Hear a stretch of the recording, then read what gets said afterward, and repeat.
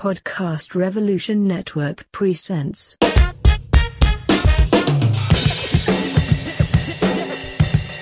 Way with a Noah.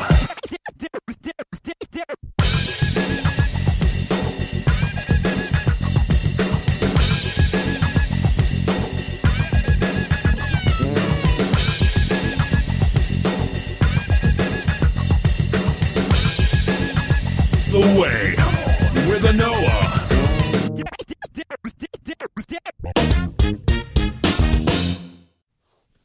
Greetings, this is a Noah of The Way with a Noah. I'm one of the members of the Podcast Revolution. We are a part of the Media Revolt family, bringing you hard-hitting, independent, progressive news coverage and more.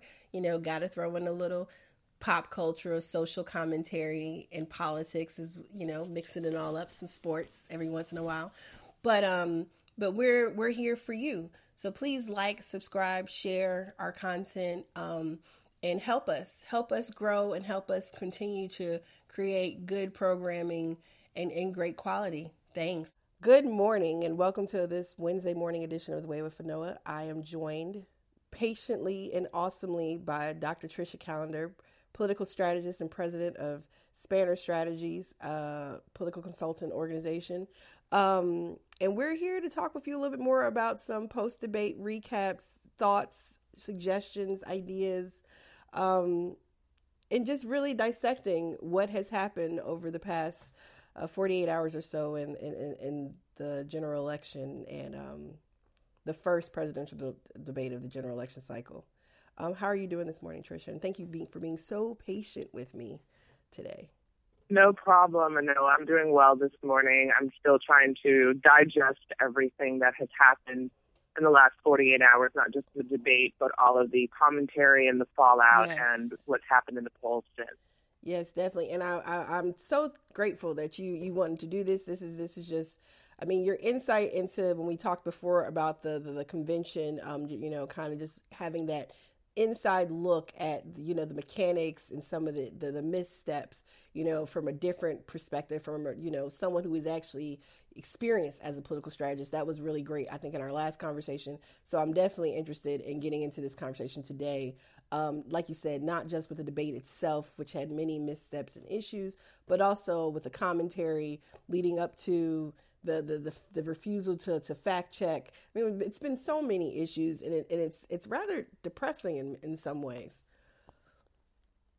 Yeah, I think I don't think that the needle moved at all, and generally they don't with debates. There's nothing particularly unusual about that. What happens is the base hears what they want to hear, and what is intended is to solidify the base, but going to the middle just enough where people who are undecided or independent or frightened by, quote unquote, the other guy might be inspired to take a better look at the candidate. A debate in and of itself would not make a person get up and be motivated to go to the polls. So in that respect, I think Hillary Clinton did her job. There had been a lot of questions about her health, to use Donald Trump's word, her stamina.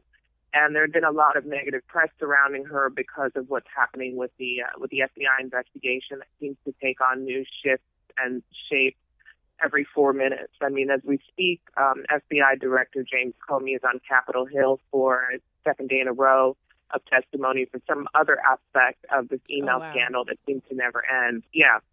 So I think people were tuning in to see how she would do under that pressure. And then obviously Donald Trump is, at this point, the best showman that we have in America.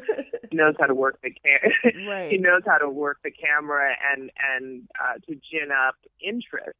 But what was very clear to me, just generally, and we can get into the specifics as we move on, but what was clear to me initially was that he really, not that he wasn't prepared. I mean, I think that's obvious to anybody who watched it for even 30 seconds, but that he communicates ideas very poorly. Yes. And I'll tell you what I mean. For example, when he was talking about the birther situation, which he had to have known that was going to come up. It was very recent, And it's a large part of the reason why he's had such trouble with African American voters, among other things. But that is first and foremost in everybody's mind. It is a signpost for extreme racism and not really being a quote-unquote real American. So we had to know that this question was coming. And what I was surprised about was that he was unable to clearly articulate the position that Sidney Blumenthal and I forget who it was, Mark Penn, Democrat strategist, were the ones that initiated this entire birther conversation. Now, I'm not saying it came from Clinton herself, but it was people in the constellation and the orbit of the Clinton campaign in 2008 that this was the genesis for the birther conversation. And then, obviously, the right ran with it, and it took on a life of its own. So, he brought it to its full gestation. But he was unable to articulate that. He started rambling. He's very defensive. He started rambling about it, and then he said something to the effect of, well, your people put out that picture, and we all know what picture we're talking about with Obama in garb. Now, this is a critical mistake, and this is actually a sign of somebody who talks to their own people too much. He's assuming that everybody knows what he's talking about. They don't, because not everybody is following this as closely as people like you and I are. People have better things to do. So when he's speaking like that, nobody knows what he's talking about, and the point gets lost. And moreover, he's not a linear thinker. I mean, few of us are. But we've learned how to communicate in a linear way, particularly those of us who are in politics and communication. And he's not able to do that effectively on his feet. So I have spoken with people who are in and around his camp, and I asked what happened here. This was, to me at least, and I'm not the average voter, but to me it just seemed like a colossal disaster, really kind of an epic disaster. Not that it's not correctable. I mean, Obama in 2012 had a really bad debate as well for the first time when he went up against Mitt Romney. I mean, that was abysmal. I said, what happened here? And they said, well, he didn't really prepare, surprise. And he really felt that Clinton was on her heels and his people did not prepare him. They just said, go be yourself. And I don't know if he will be able to switch course. And now I'm the one rambling. But what I will say is this, that... Well, you're at least coherent. He's got to... but he's got to definitely change his communication style so that it makes more sense, it's crisper, and it's clearer to the average person, not his base, because his base is not moving and neither is hers. But you've got over about nearly 50% of the country somewhere in the middle or not involved or disenchanted. You've got very few people, relatively speaking, who are registered Democrats or who are registered Republicans. And so when you're talking about things as if we all know what you mean and we've had prior conversations, that's not a good strategy. And I think any point he tried to make, he came at it from the perspective of, you already know what I'm talking about. And that's where he lost the day. I think that actually, despite all of the sniffling and the bluster and the body language, I think he just didn't communicate with people who were coming into the political process for the first time 2 nights ago. That is an excellent way to start this conversation. I absolutely agree. I did notice, and I remarked to my godmother, I was like, oh, his approach overall was softened in comparison to how we saw during the primary, the 2 debates that I watched. He was awful, and he was just all over the place. So he did seem to have a bit more composure about himself, I guess, in comparison to when he was against, the Republican field. But as you just very well pointed out, he did have that issue with communication. He was all over the place. He did have some good zingers in there, but they were missed. It just looked like pettiness. It didn't look like, it didn't sound like, it didn't deliver as, relevant factual information as it could have, particularly in that instance with the birtherism, and you're right. He should have been at least prepared for how to succinctly make that case, because it's a lot of splitting hairs with that conversation in particular. Well, it's false that they started it. Well, it's not exactly, because they did raise the question of Obama's Americanness, they being the Clinton, or like you said, members of the Clinton orbit, did raise questions of his Americanness back in 2008. He did also make a comment to her about how he had watched her debates with President Obama back in 2008, and she was awful to him. Like, that's another example, I think, of that failed communication. Like, he could have gave very, because she's sitting there hugging, and we've talked about this before, she hugs Obama so closely, like, look, see, my friend. We've seen the email dumps now where, basically you guys don't like each other. Why they're so close, I guess that's political palling around. I don't really know, but there are just so many instances, like you were saying, where he could have made a valid point, even when the conversation, when he was at the very beginning, when he was talking about NAFTA, and it almost seemed like she tried to say NAFTA was a good thing when she was responding to him. Like, he definitely had her flustered at points, but he wasn't clear and he couldn't deliver a real point. So he could have scored some points with independent voters, but she did what she was supposed to do. But she didn't come out looking stellar, I think, but she definitely seemed to be, of course, prepared. Of course she's prepared. She knows what she was doing. I don't know if Scott Walker is the best debate partner for him or not, but yeah, he didn't seem very prepared at all, and he was all over the place. Yeah, I think there were a couple of really wide open doors that he chose not to go down, and I think his explanation, he meaning Donald Trump, that is, his explanation afterward of, I wanted to be nice, I think is a bit of a cop-out. Because in the first 29 minutes of the debate, Donald Trump interrupted Hillary Clinton 26 times. Yes. And that's an astonishingly high number. So in terms of, I'm really trying to be polite here, that doesn't really hold water given what I've just described.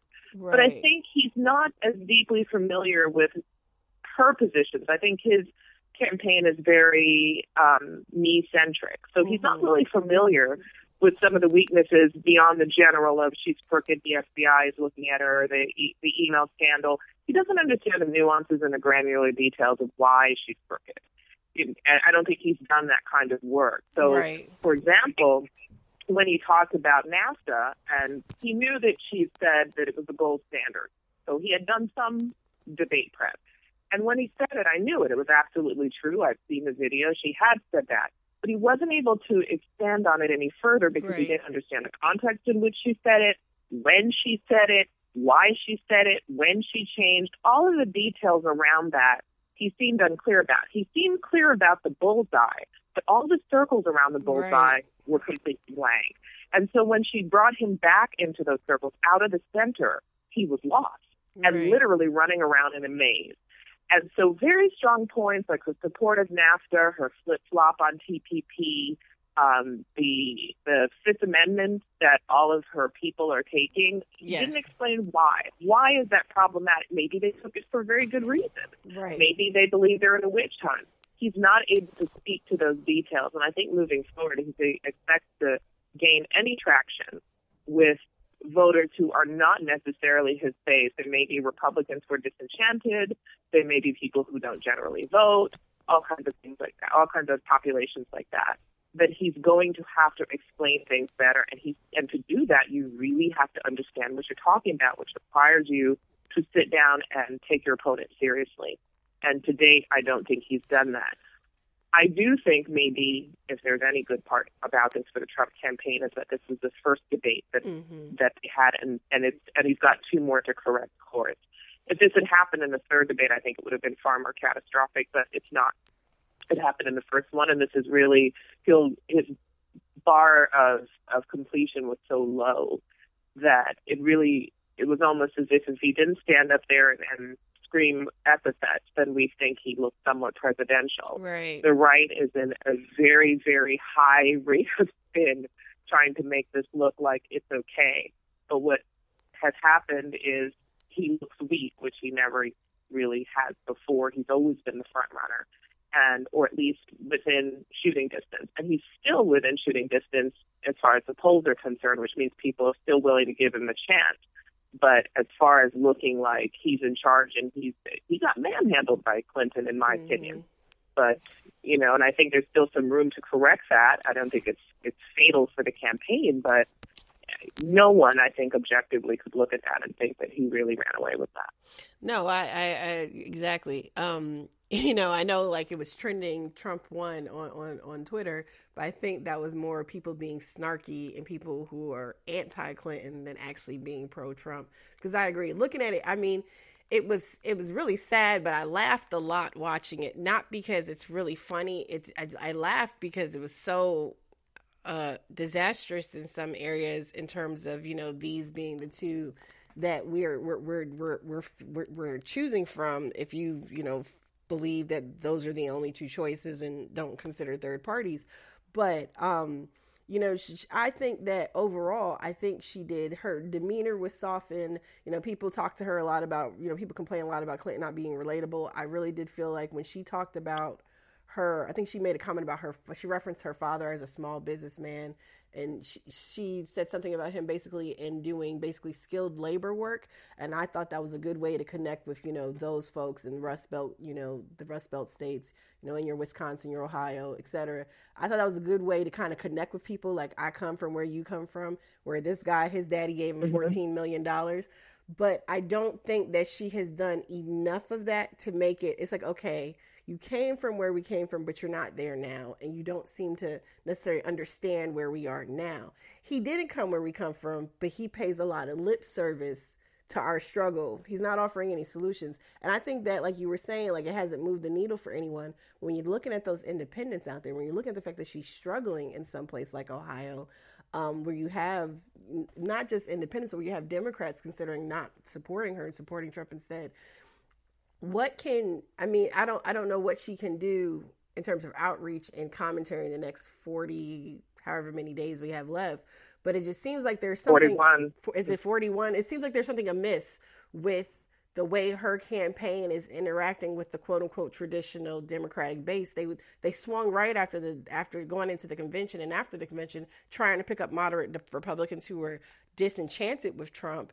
And it just seems like they've lost the ability to connect with, I read a piece about how they're struggling with Black and Latino voters in Florida earlier. It just seems like they're struggling to figure out. They have a lot of great talking points. She definitely does. She can hit all the different areas, but it doesn't seem like that ability to actually connect with people that I'm actually going to care about your issues. It doesn't seem like it's there. And Trump is a disaster, but at least for his base, he seems to be doing a better job of corralling his base and getting them out. It's interesting. I had written an article for Huffington Post, I think a couple of weeks ago, called How the Heck Did We Get a Candidate Like Donald Trump? Mm-hmm. And in doing the research for the article, I realized that despite the fact that he was born with a silver spoon in his mouth, his story could also be looked at on the flip side if you're not, again, looking at it carefully. So it pays to dig down into things. Right. He was born and raised in Queens. He lived in Jamaica State. Mm-hmm. His father was a real estate agent, but his holdings were mainly in Queens. They were not all over Manhattan like he has now. So he got what he called a small loan and then built this enormous empire. There's no question compared to what his father, Fred Trump, had, and what he has is exponentially larger. Right. So there's this, as his speaking style even, and his communication style on social media, which is, where I sit as a consultant, is extremely personable. It gives the impression, good, bad, or indifferent, that the guy typing those characters on Twitter is him. Mm-hmm. There's nothing inauthentic about his communication style. Now, it may not be good, it may not be right, he might be lying horribly, there are cases where he flip-flops, but he's able to connect with people because of the appearance of authenticity, which is almost an oxymoron.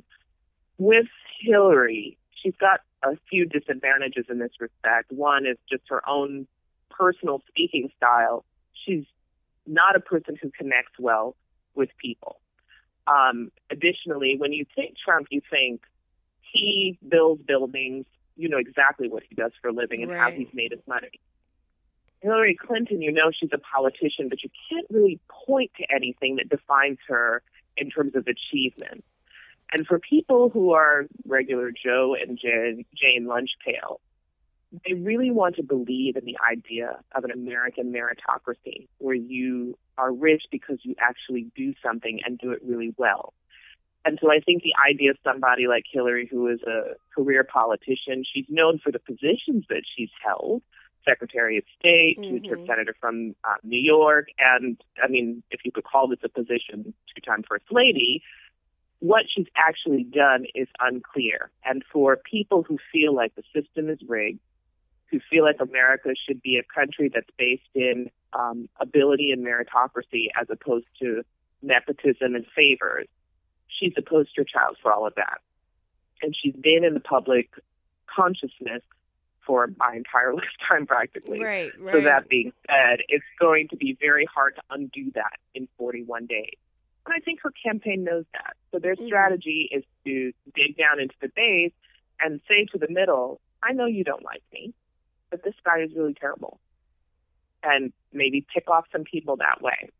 And I think that's ultimately their strategy. What this debate lacked is one of those moments where you say, ooh, oh dear.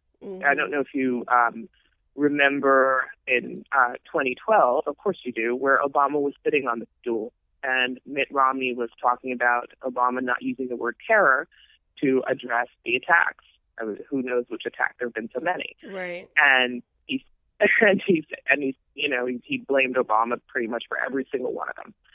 And Candy Crowley came in and said, well, actually, he did use the word terror. But prior to that, Mitt Romney said, you didn't use the word terror. You're afraid to say the word terror. This, Islamic terrorism. If saying that somehow, makes everything better. And Obama said, please proceed, Governor. Really calmly, really measured. Yeah. Everybody heard that for weeks and months after. It actually even crossed my mind when I was in the voting booth. No such came out of this debate. There's no line really point to, with the possible exception of, if you're accusing me of preparing for this debate, I did. I also prepared to be president. Yeah, that wasn't bad. That wasn't bad, but here's the thing. It didn't really play with independents and certainly didn't play with Republicans because the idea is that her entire career is setting up to be president, but she still has not articulated why. Right. So that actually didn't work as well as it could have. But overall, I don't think the needle really moves, but it does weaken Trump, and it puts him on the defense. Great analysis. I agree. It did. He definitely has to step his game up because this is where, I mean, I think, like you said, making that case to people, and also his buffoonery. Like if he's too buffoonish, it makes the case to people why they, I guess, need to vote against him, right? Because we are looking at this situation. We have this election cycle, and we saw it in 2004 with John Kerry. I mean, it was as much a vote for John Kerry as it was against George Bush, but it seemed like there was more balance there, right? Yes, there was an imperative to get a Democrat elected, but at the same time, it was to get rid of George Bush, but it seemed like you could kind of make the case for Kerry, I guess, a little bit better, or we really wanted to get rid of George Bush, and the same thing coming with Obama. So we've had this, we want to vote against them, but seems like we've had a little bit more to vote for in prior election cycles, from what I can remember, versus this time. And this time, that's all that anyone can just say is just like, he's just so bad. I mean, like Pence, the VP, I don't think I've watched any of the VP debates ever. I probably will watch this one, for reporting's sake. Mike Pence actually does concern me. Mike Pence actually concerns me a lot more than Donald Trump. I know that during his rallies, I know Donald Trump says a bunch of crazy stuff, whether he means it or not, whatever the case may be, he says it. But the rhetoric does not necessarily concern me as much as, the politics and actions of someone like Mike Pence. But in this debate, I do agree that overall nothing really changed. However, it was very interesting. And I'll just, a couple of sections, like when they talked about, his finances and issues with the taxes and stuff like that. It's so funny to have Hillary Clinton. And then I don't think this also played well with people who oppose her, right? Who aren't in favor of him, but who oppose her. This doesn't help to have her bashing him about his secrecy over his finances when her transcripts, her speaking transcripts, which are tied to her finances in some ways. It's a different scenario, but it's similar. We're talking about transparency and making sure, you have been fully, You've made your information fully available to the American public. So that was like kind of a weird moment for me. I'm just like, how are you dinging him on transparency when you yourself have a transparency issue on many fronts? He could have gotten her, but he didn't. He was, like you said, he was poorly prepared.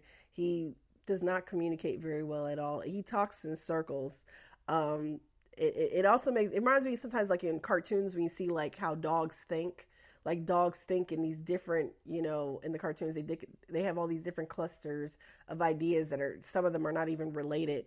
And then they see like bird or something like that. And then they're completely distracted. And that's kind of, he reminds me of like a cartoon animal that can't think. Great analogy.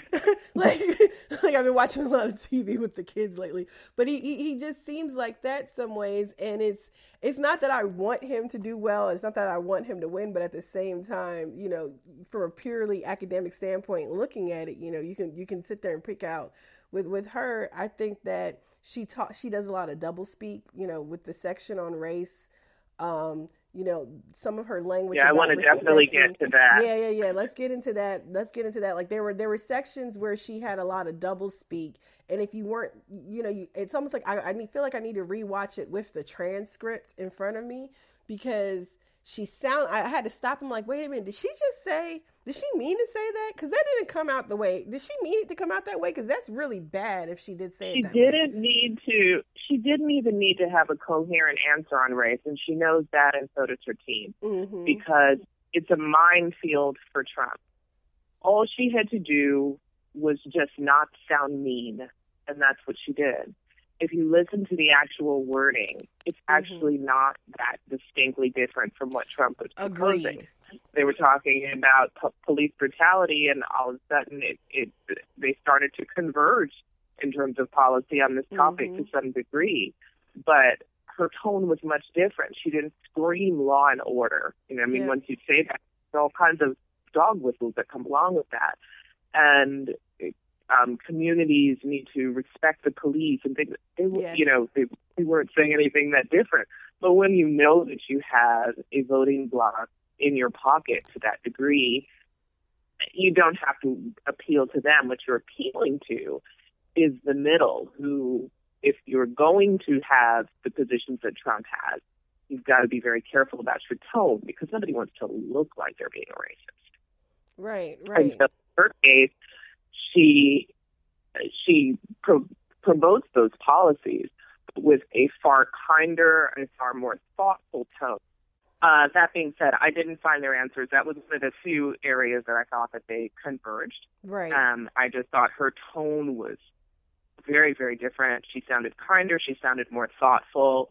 But at the end of the day, there was not as much daylight as I would have liked to see between the two of them. But she's not appealing to us. At the end of the day, she's appealing to a white middle-class voter in Milwaukee, Wisconsin, that doesn't want racial strife, but as far as unpacking racism, structural racism to that degree, they don't have time, they don't want to, it's too difficult, and it requires a lot of self-examination, and what's the benefit for them in doing that? What they do want is a smoother situation with race in this country, and I think she definitely delivered that.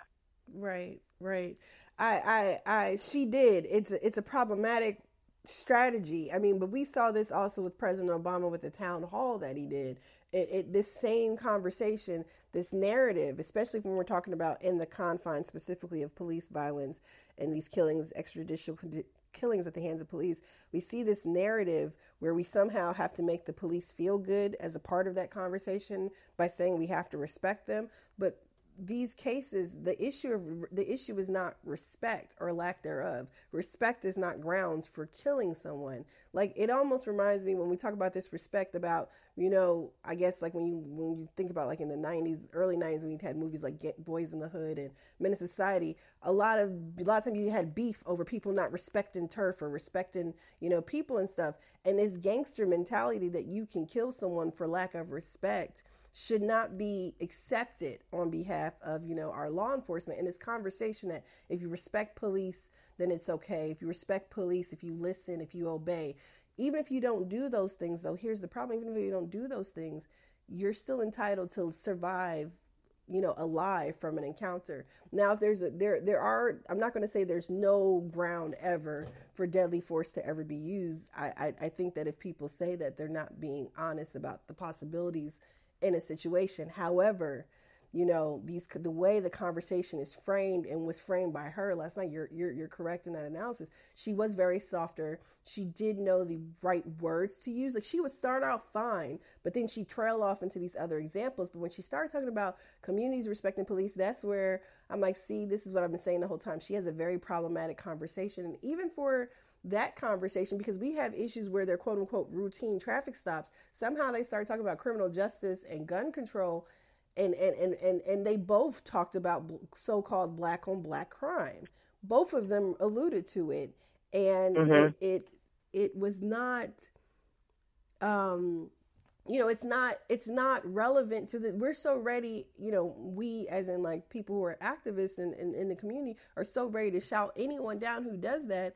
And yet so many people will accept this, like, see, she's so great on race and he's awful. But like you said, they're saying the same thing. He just does not communicate well, and he comes off as being a bully and very brash. And she has a very, she has finesse with her answer. But especially when they got to the stop and frisk, and I did actually look at the transcript for this part.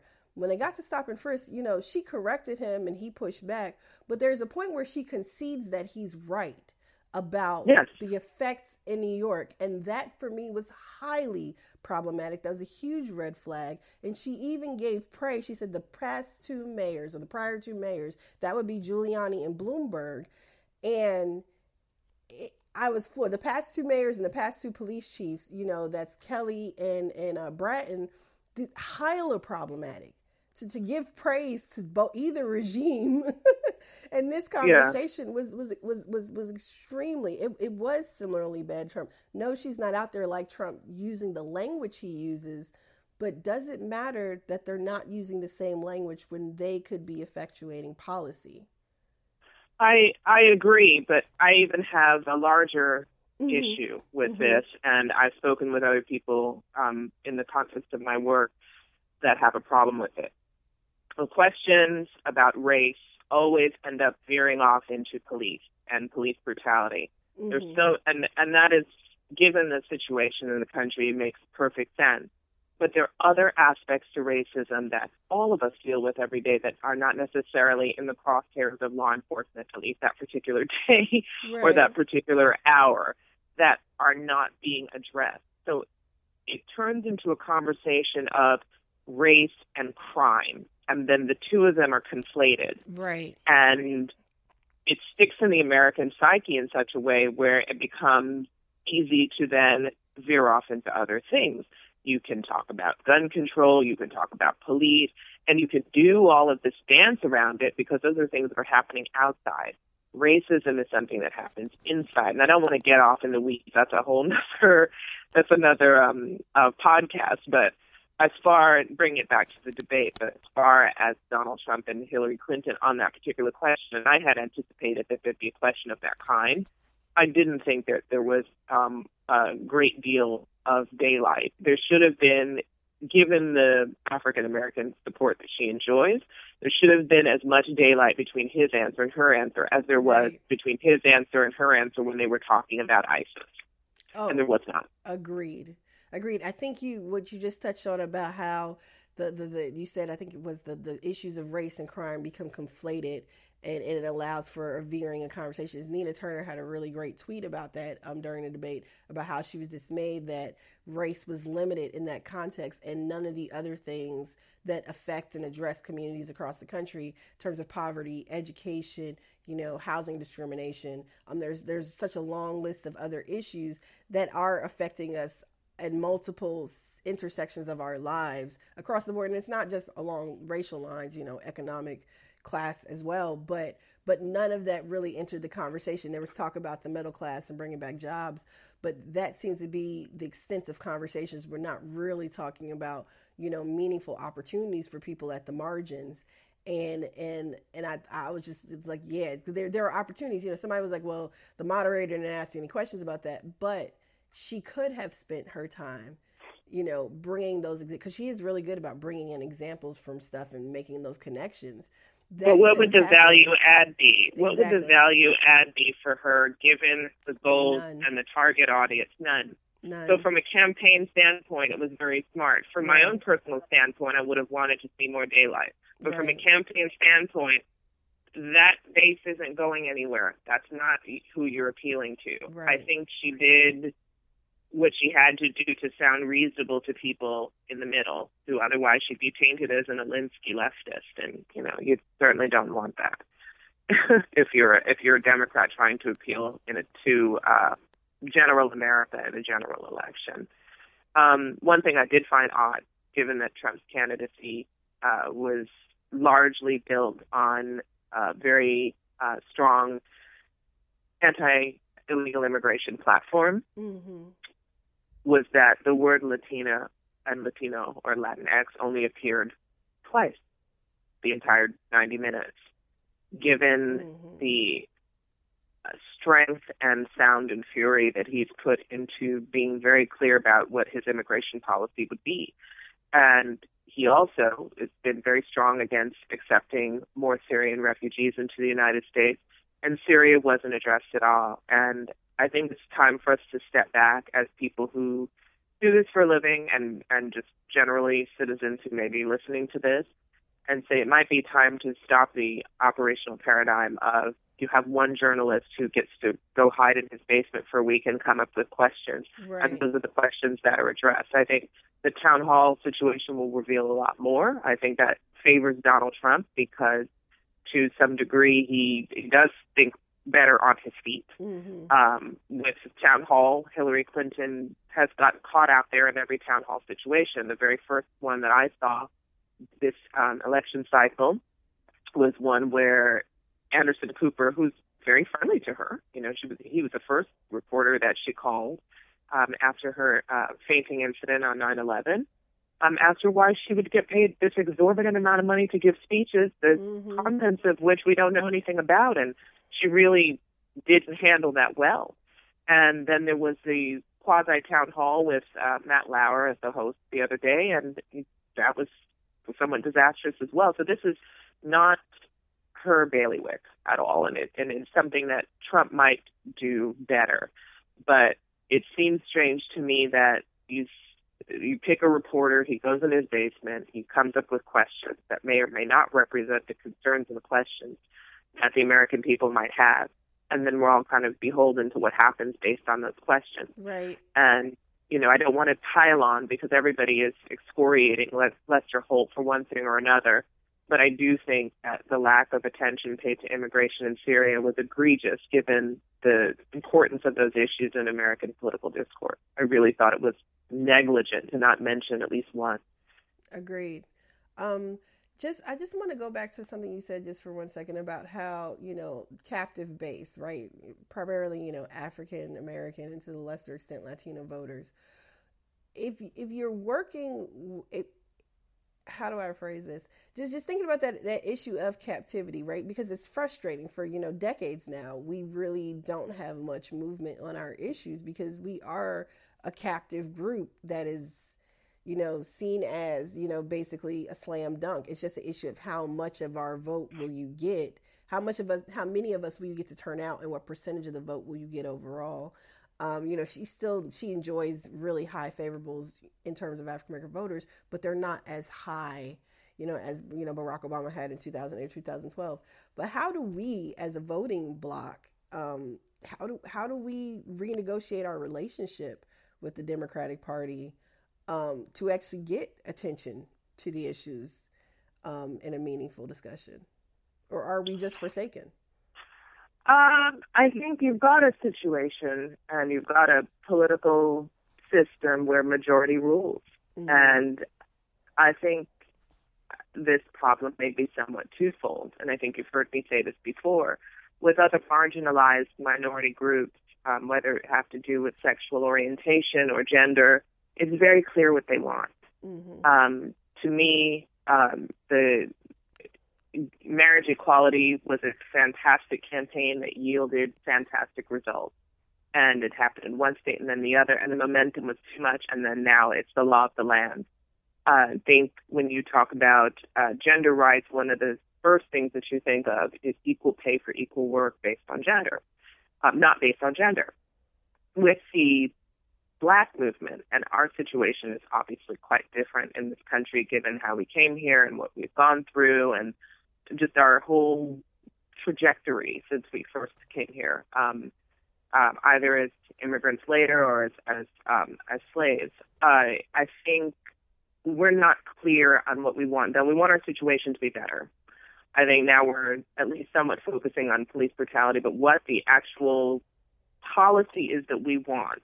And I think when Hillary spoke to the Black Lives Matter activists early in her primary season, and she said, "What do you want?" And they were not able to articulate that. It makes it really hard to then put pressure on politicians to say, "I want to feel better," or "I want things to improve," or "this shouldn't be like this." All of that is true. But from a policy standpoint, what do you want? And I think that's a conversation we need to have in-house. And as a result, we've not had that conversation meaningfully. We get angry about what's happened, rightfully so, but then it doesn't lead to, this is what we want, and if we don't get it, we're not voting for you. I think a lot of our voting is based in fear. With the other groups will withhold their vote and use it as a hostage situation to get what they want. Exactly. And that's not something that we've traditionally done. So, and again, there are lots of reasons for that, and I'm sure more than a few of your viewers will disagree with what I just said. But from my standpoint, that's what it appears to me. We're not very clear on what kind of policy we want. We know we want this thing to stop, but what does it look like on paper? We need to have our own conversation about that and go from there. I don't know how that's done, but I do know this. We have got to really hold our politicians' feet to the fire and not just show up every 4 years when there's a presidential election and then say the other guy is bad. There's local elections, local primaries happening all the time, and even if you do not believe in the political process or politicians and you think they're corrupt, there's all kinds of edicts and ordinances and things like that are being passed all the time on ballots, you know, from everything from when the street light is on to voting yes or no on a school board. These are all kinds of things that affect your daily life. So even if you feel like you don't want to vote for president because it's a corrupt process, there are other ways to get involved that are meaningful. And I think it's probably something that we have to work on collectively. But in the context of this debate, to expect that somebody would understand what to do when we ourselves have not been crystal clear on that, I think that's too much of an ask. But I do know that saying, "Hello, Mr. Officer," is not going to prevent the deaths that we've seen. Agreed. That's thank you for answering that, because that's what I've kind of been thinking to myself, and I do agree about the lack of clarity. I do know, the Movement for Black Lives platform that they came up with, it is pretty but thorough, but there are some areas that I would, there's some other areas, but at the same time, you cannot say that you're not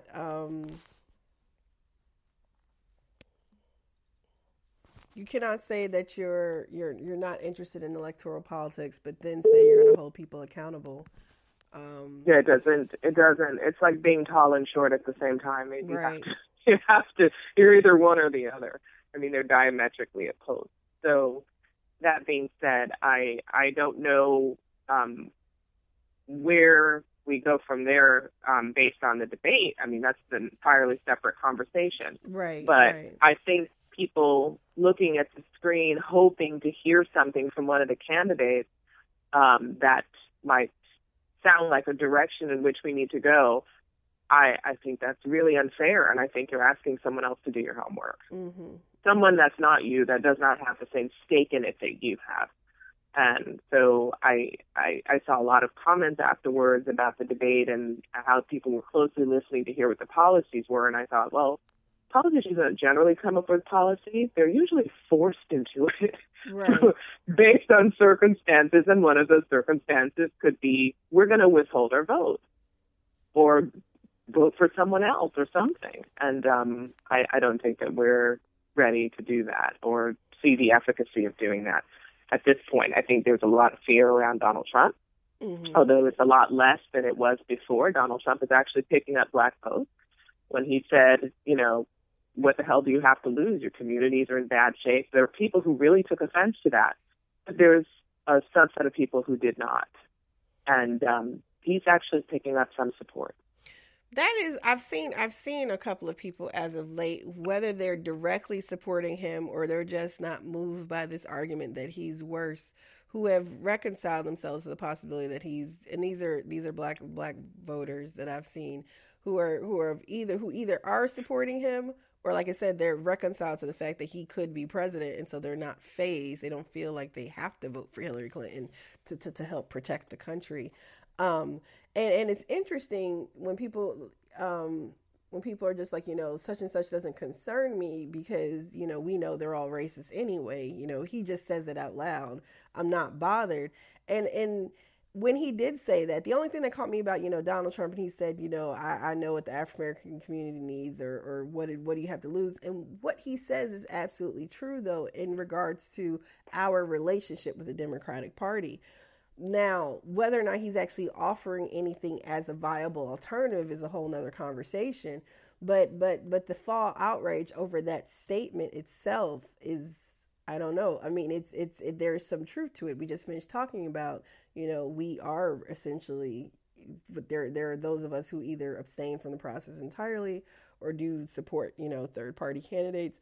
But for the most part, I mean, African Americans overwhelmingly vote Democrat and have been doing so for the last 50 some odd years. And so. And what's the yield on that? Yeah. Locally, statewide, and nationally. And I think those three things are quite different. Mm-hmm. I think we need to take a real step back and look at that and say, what has this yielded? And what would be yielded if we did X, Y, or Z?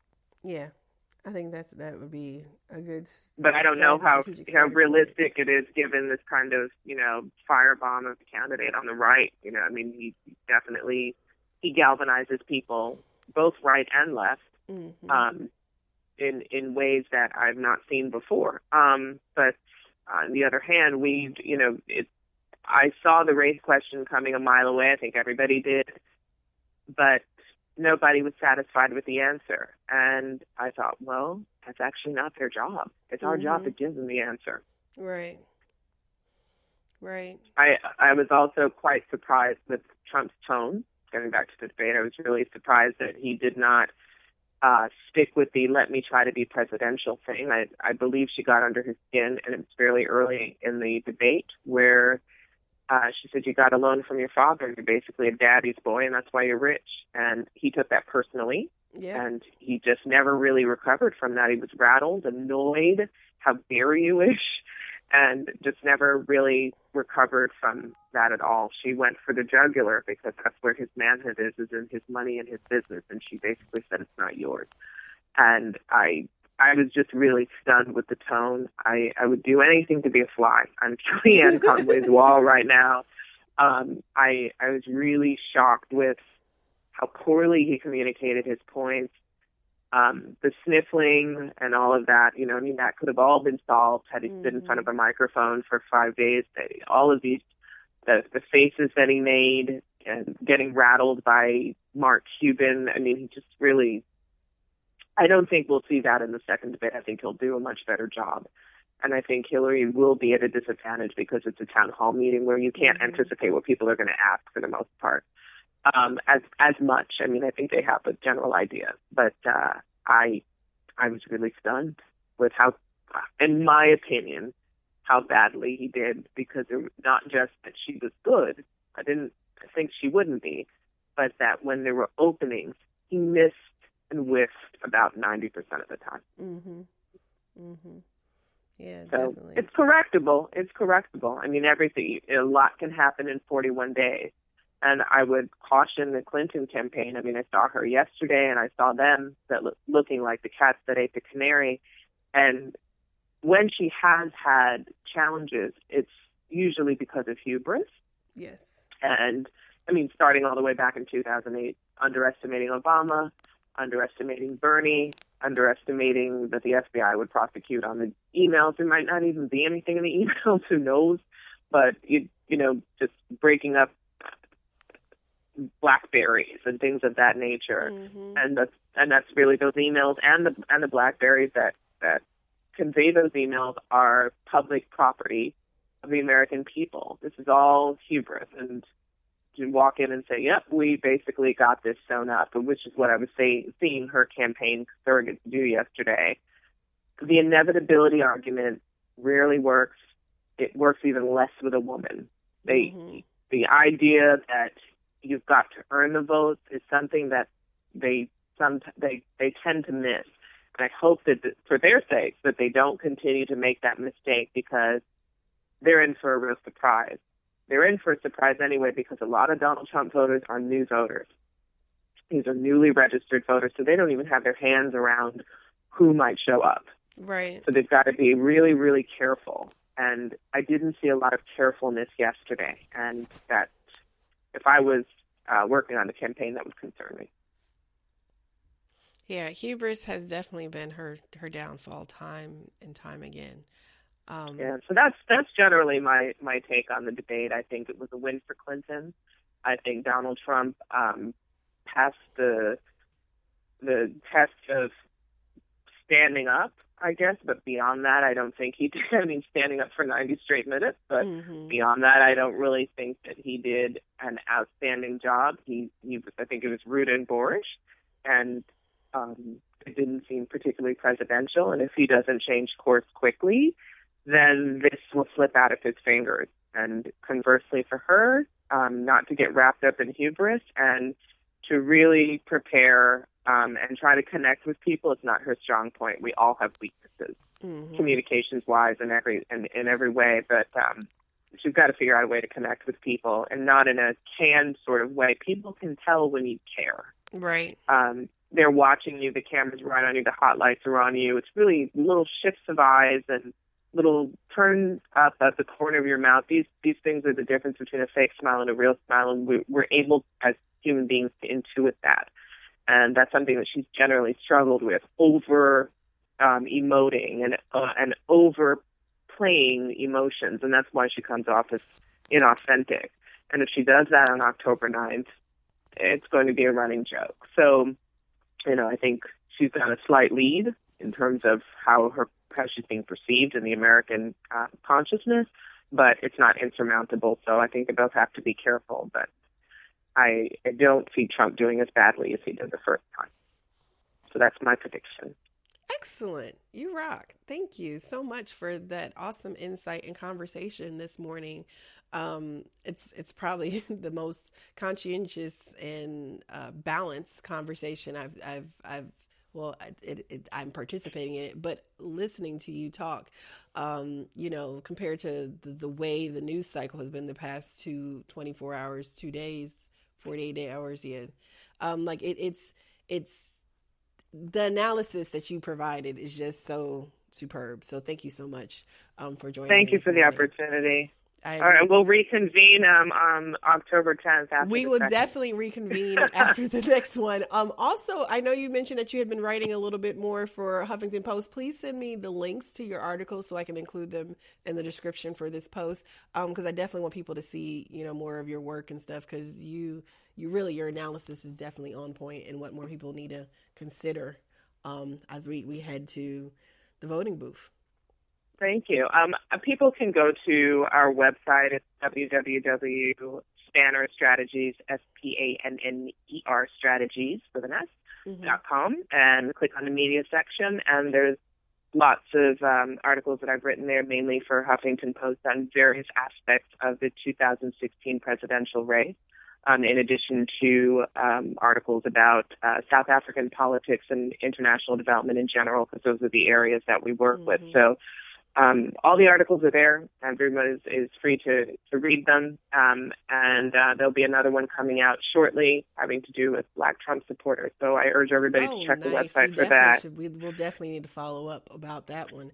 And yes. what I'll do is I'll just put a link to the website, to the media page in the body of the post for this podcast, so that people will have it and can just click on it and go right to you. And I'll definitely share that stuff around. That sounds really fascinating. So thank you again. This has been The Way with Noah. I've been with Dr. Tricia Callender this morning of Spanner Strategies, political consultant, just great political analyst and thinker overall. Appreciate you so much. Thank you. And we'll talk. Well, that has been another edition of The Way with Noah. Thank you so much for tuning in this week. Check out the website, thewayofnoah.com. Please like, subscribe, share.